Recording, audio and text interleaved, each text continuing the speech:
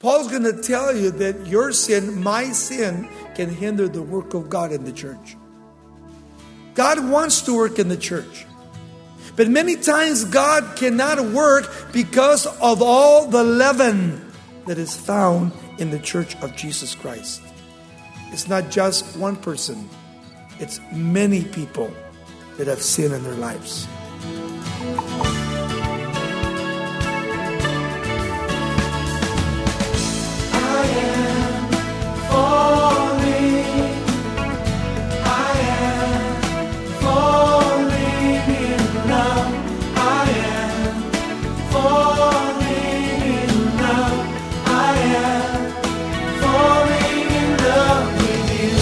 Welcome to Somebody Loves You Radio, the Bible teaching ministry of Raul Ries in Diamond Bar, California.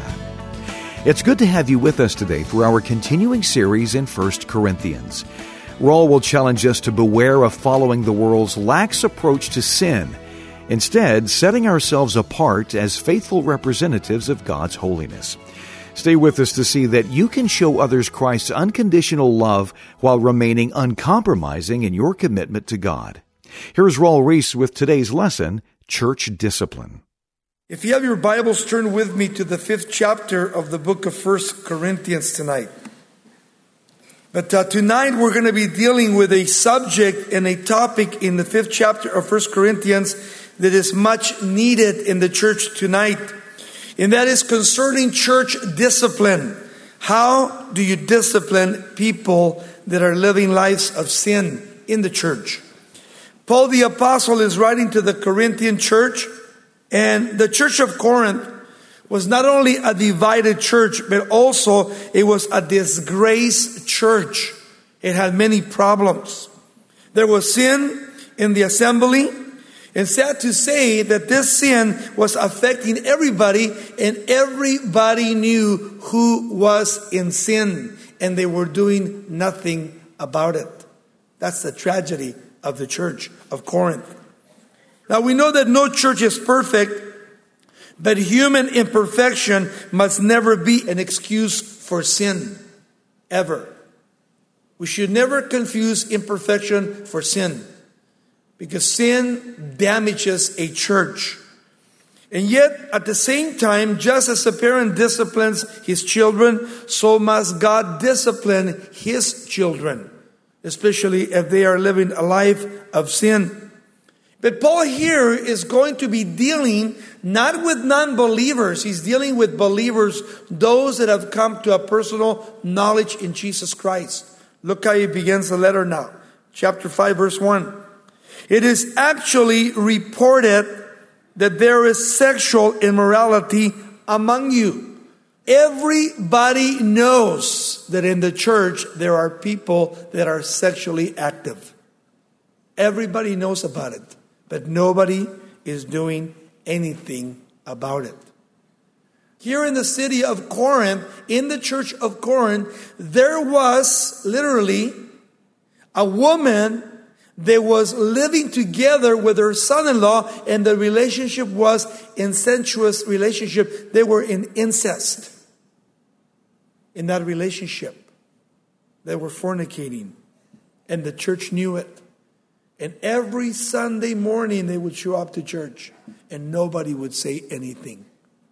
The church was allowing sin into the church. Paul's going to tell you that your sin, my sin, can hinder the work of God in the church. God wants to work in the church. But many times God cannot work because of all the leaven that is found in the church of Jesus Christ. It's not just one person. It's many people that have sin in their lives.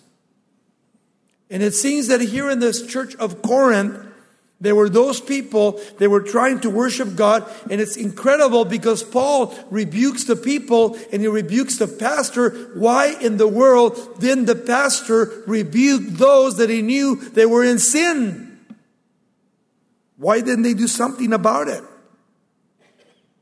Look what he says. This is pretty amazing. Verse 1 again. He says, it is actually or reported or common knowledge that there is sexual immorality among you. And such sexual immorality as is not even named among the heathens, that a man has his father's wife.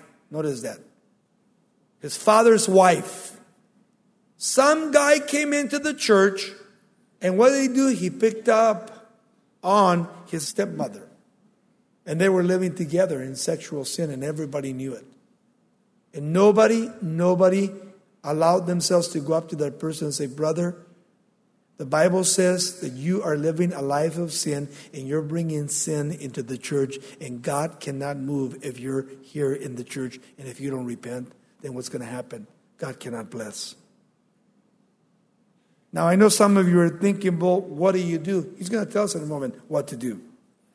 Verse 2, look what he says. He says, and you are puffed up, or you're arrogant, proudful, and have not rather repent or be grieved or mourn, that he who has done this deed might be taken away from among you. Why didn't you confront him? He should be what? Kicked out of the church. Why? Because he's bringing sin into the church. You notice what Paul said? Such a thing should never happen. That person should not be allowed to fellowship in the church, especially if he or she has not repented and they don't want to repent. They should not be in the church. They're defiling the house of God. They're defiling themselves because the sin is against your own body. Your body has become now the most holy place where God is living. And when you get together with a woman or a man and you join together each other intimately in a sexual encounter, you're both becoming one with each other. And what happens? The temple of God is defiled. Which temple? You are. The temple of God. And what happens to the Holy Spirit? You grieve the Holy Spirit of God. And God can bless you. He won't bless you until you repent.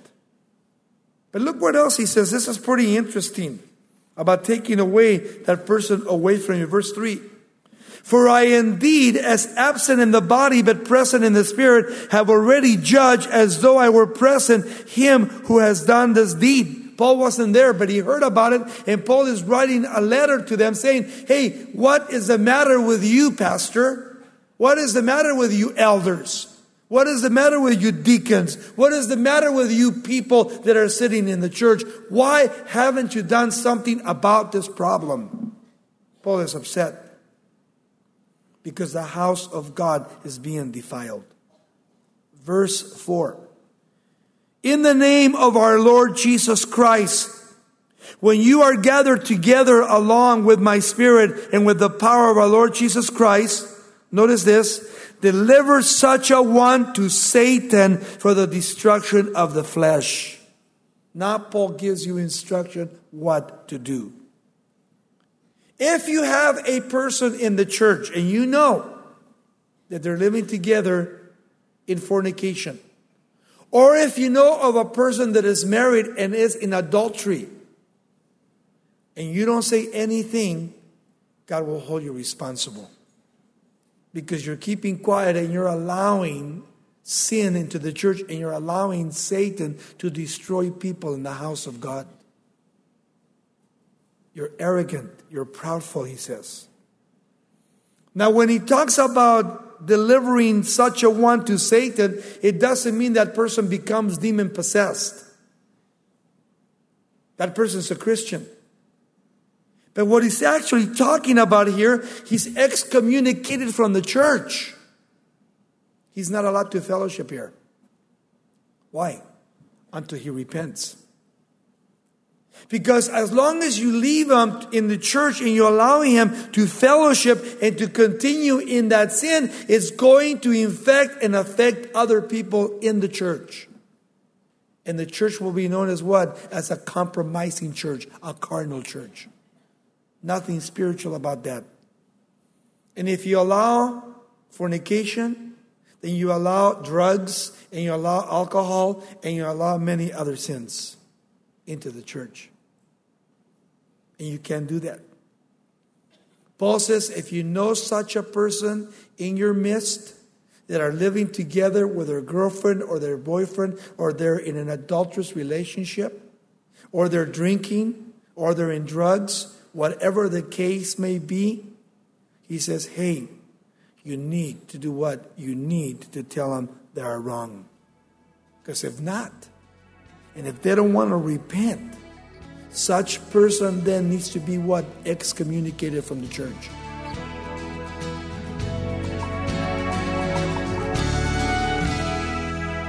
This is Somebody Loves You Radio with Raul Ries. Visit somebodylovesyou.com or call 800-634-9165 for a variety of resources to help grow your faith. Raul also shares practical biblical wisdom on his YouTube program, Straight Talk, Tuesdays at 10 a.m. West Coast time. Now let's return to the final part of today's lesson, church discipline. Look what he says. Deliver such a one to Satan. For what? For the destruction of the flesh, not the soul, not the spirit. Why? Look at the rest of the verse. That his spirit or her spirit may be saved in the day of the Lord Jesus Christ. Maybe before they die, they'll repent. Maybe. Or maybe before they ever get to die. With enough time, they repent and they can go back to serving the Lord and worshiping God. You see? That's why we deliver such a person to Satan. Why? So that Satan can beat him up. Satan can have a field with them to bring them to repentance. God will use Satan to bring them to repentance. But as long as you and I support them, how can God then work in their lives? He can't. They feel comfortable. They don't feel any conviction because they're accepted. And Paul says we cannot accept such people that live in sexual sin, or drunkards, or alcoholics, or drug addicts, or liars. And he goes on and on. He'll tell you in a moment. It's a problem within the Church of Jesus Christ today. We've had them come in to get married, like I told you, and they'll say, well, we've been coming here for 2 years, and we've been living together for 2 years, and now we want to get married. Man, where's the conviction? The conviction comes through the work of the Holy Spirit. And because I love you, I want to share with you, and I want to tell you as a friend, hey, what you're doing is wrong. And then Paul's going to tell you in a moment that if you know a person that is living in a life of sexual sin, he says, don't even go out to lunch or dinner or breakfast with them.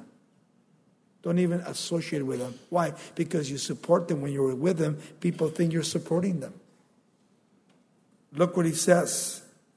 Verse 5 again.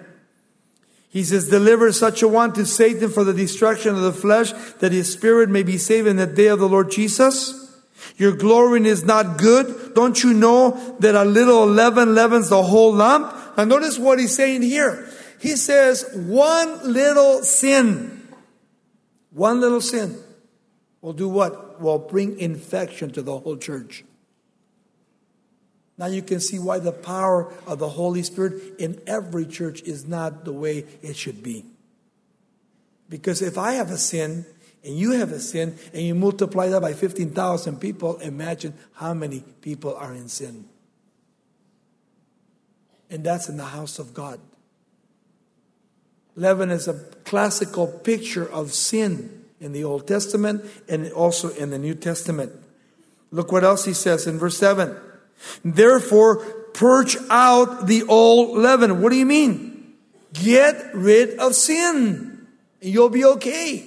Repent, confess, receive forgiveness, receive cleansing. God will restore you. God will what? Use you again. The purpose of the church is never to destroy. It's always to restore people back into fellowship with God. That's part of the excommunication. I'm sorry, but you can't fellowship with us here until you repent. Not because we hate you, but because we love you. You see? That's what he says. Very important lesson for the church today, especially in the days that we're living today. Look what he says again, verse 7. Therefore purge out the old leaven, that you may be a new lump, since you truly are unleavened. For indeed Christ, our Passover, was sacrificed for us. He says, don't you get it? Look what Jesus Christ did for you. He died for your sins. He cleansed you. He washed you with His own blood.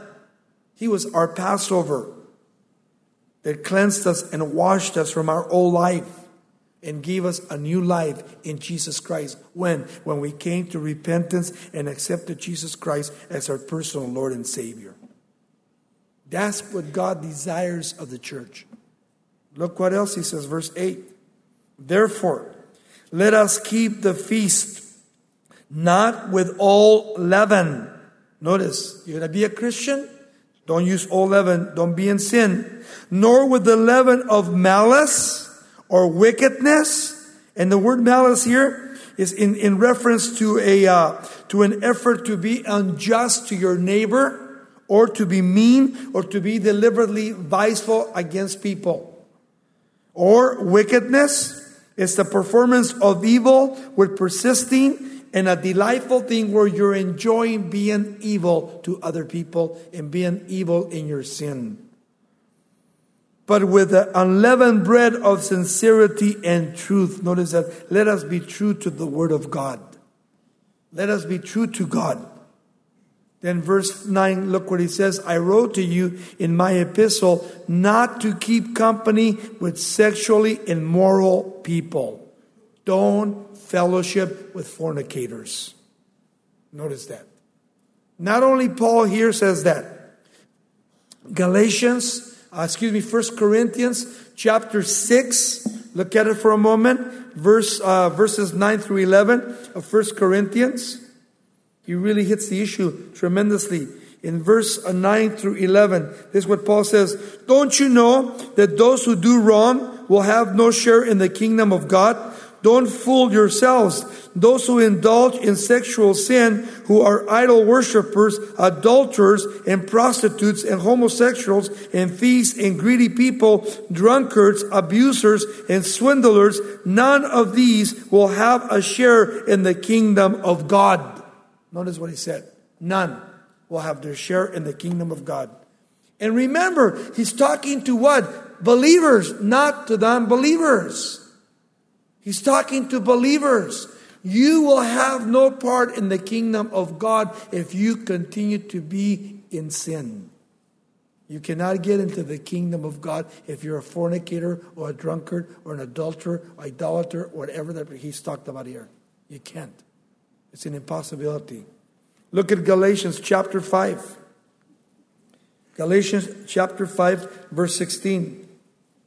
He says, so I advise you to live according to your new life in the Holy Spirit. Then you won't be living or doing what your sinful nature craves. The old sinful nature loves to do evil, which is just opposite from the Holy Spirit's wants. And the Spirit gives us desires that are opposite from what the sinful nature desires. These two forces are constantly fighting each other, and your choices are never free from the conflict. But when you are directed by the Holy Spirit, you are no longer subject to be what? To the law. When you follow the desires of your sinful nature, your lives will produce these evil results: sexual immorality, impure thoughts, eagerness for lustful pleasures, idolatry, participation in demonic activities, hostility, quarreling, jealousy, outbursts of anger, selfish ambition, divisions, the feelings that everyone is wrong except those, notice, in your own little groups, envy, drunkenness, wild parties, and other kind of sin. Let me tell you again, as I have before, that anyone living that sort of life will not inherit the kingdom of God. Will not inherit the kingdom of God, speaking to Christians. And you find that in the church today. Look again at 1 Corinthians now. Verse 9 again. I wrote to you in my epistle not to keep company with sexual immoral people. Yet I certainly did not mean with the sexually immoral people of this world. Why? Because an unbeliever could care less. Hey, they're not children of God. They live like that. That's their lives. Yet look what he says. I did not certainly mean the sexually immoral people of this world, or with the covetous or extortioners or idolaters, since then you would need to go out of the world. That means you would have to stay home and you couldn't go anywhere. Because there's sin everywhere. You see? You work with sinful people. People that don't know Christ. You go to school with people that don't know Christ. You get on a plane, there are people that don't know Christ. You see? You can't be totally separated from everybody. But verse 11, watch what he says. But now, I have written to you not to keep company with anyone named a brother or a Christian. Underline that so that we don't confuse it. Because people will come up and say, well, this is not for Christians. It's for Christians. He tells you specifically there, directly. But now I have written to you not to keep company with anyone who calls himself a Christian, who is sexually immoral, covetous, an idolater, a reviler, a drunkard, or extortioner. No, don't even eat with such a person. Don't even fellowship with such a person. Notice what he says. When he says sexual immoral, it's fornication, sexual sins. When he talks about covetousness, those who want what somebody else has, greed. And then when he talks about those that are idolaters, those that worship their own little gods. And then he talks about a reviler, one who uses abusive language against another person. And then a drunkard, excessive indulgence of alcohol and getting drunk sociably. An extortioner, those who do what? Who actually rip off people financially. An extortioner. Not even eat with such a person. The word fellowship here is eating together, asking a person to go to lunch or breakfast or dinner. No, don't even go over their houses. Why? Because then you're saying it's okay what they're doing. Look at verse 12. For what have I to do with judging those also who are outside, the non-believers? Do you not judge those who are inside? Hey, how can we judge the world when we can even judge the church? Think about that. Those that are in the church that are living sinful lives in the church. Paul says, you better stop what you're doing. Watch what he says. But those who are outside, look what he says, God judges. You see? God's going to judge them. Therefore, because of this, put away from yourselves that evil person. Notice that. Put him away. Don't have nothing to do with that person until they repent of their sin. You're listening to Somebody Loves You Radio with Raul Ries. To review today's teaching, just call us at 800-634-9165 and we'll send you an unedited copy for a donation of $5 or more. Just ask for Raul's message titled Church Discipline. We understand it can be extremely difficult and even awkward to separate yourself from your fellow believers who are willfully living in sin. That's why we'd like to tell you about a CD study with insight into what it looks like to balance the tightrope as a compassionate yet uncompromising representative of Christ. Titled Walking Righteously, Raul's 4-part audio series will spur you on in making the daily choice to honor the Lord's perfect will. You'll see that when you commit to holiness, God will bless your life and open doors of opportunity for you to bless others with His truth. Contact us today to order Raul's 4-CD study titled Walking Righteously. Visit SomebodyLovesYou.com or call 800-634-9165, and we'll send you this audio pack for a gift of $19 or more. That's 800-634-9165. Or write us at Somebody Loves You Radio, P.O. Box 4440, Diamond Bar, California, 91765.